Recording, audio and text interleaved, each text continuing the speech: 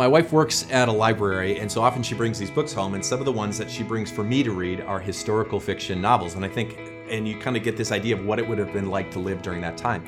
And I just read a book that happened during World War II, and you would think that if you lived during World War II in London, it would be the most depressing time in your whole life. And this, you'd think, my lot in life has put me here where literally the Blitz is happening around and my world is blowing up.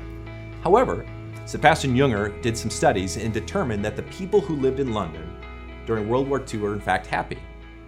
They're happy for a simple reason. They had a purpose. They had a purpose to stay alive and win the war. Now, we've been talking about how can we be positive as believers?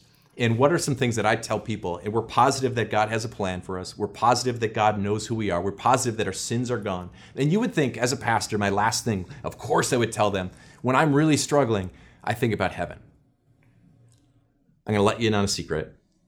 When I'm overwhelmed with work, when I'm overwhelmed with projects, or there's relationships that are very difficult, I don't really think about heaven. The thing that gives me comfort is to know that we have a God who set out a purpose for me. This is what it says in Proverbs. The purpose of a person's heart are deep, but one who has insight draws them out. These are deep waters, it says. The one who has insight draws them out. And who better to draw the insight of your own purpose than our Lord? In Timothy, it says a little bit differently. He has saved us and called us to a holy life, not because of anything we have done, but because of his own purpose and grace.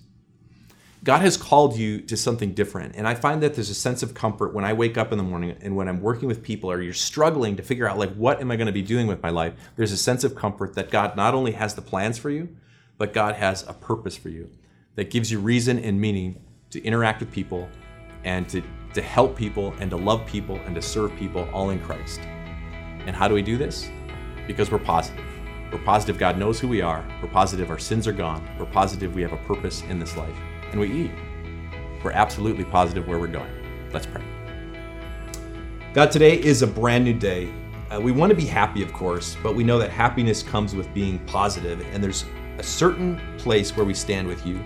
We know that we're forgiven in Christ, and we know that you know who we are, and there's a plan even for me, and even for me, you have a purpose. Amen.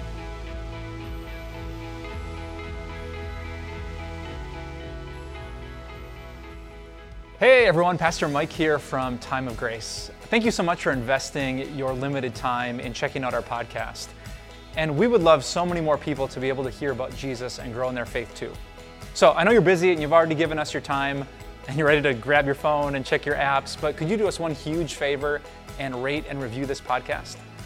Because the more of you that rate and review, the more people who will hear about Jesus, and the more people that hear about Jesus, the better life gets with God. So thanks for taking some time. We pray you have a blessed day, and we'll talk to you soon.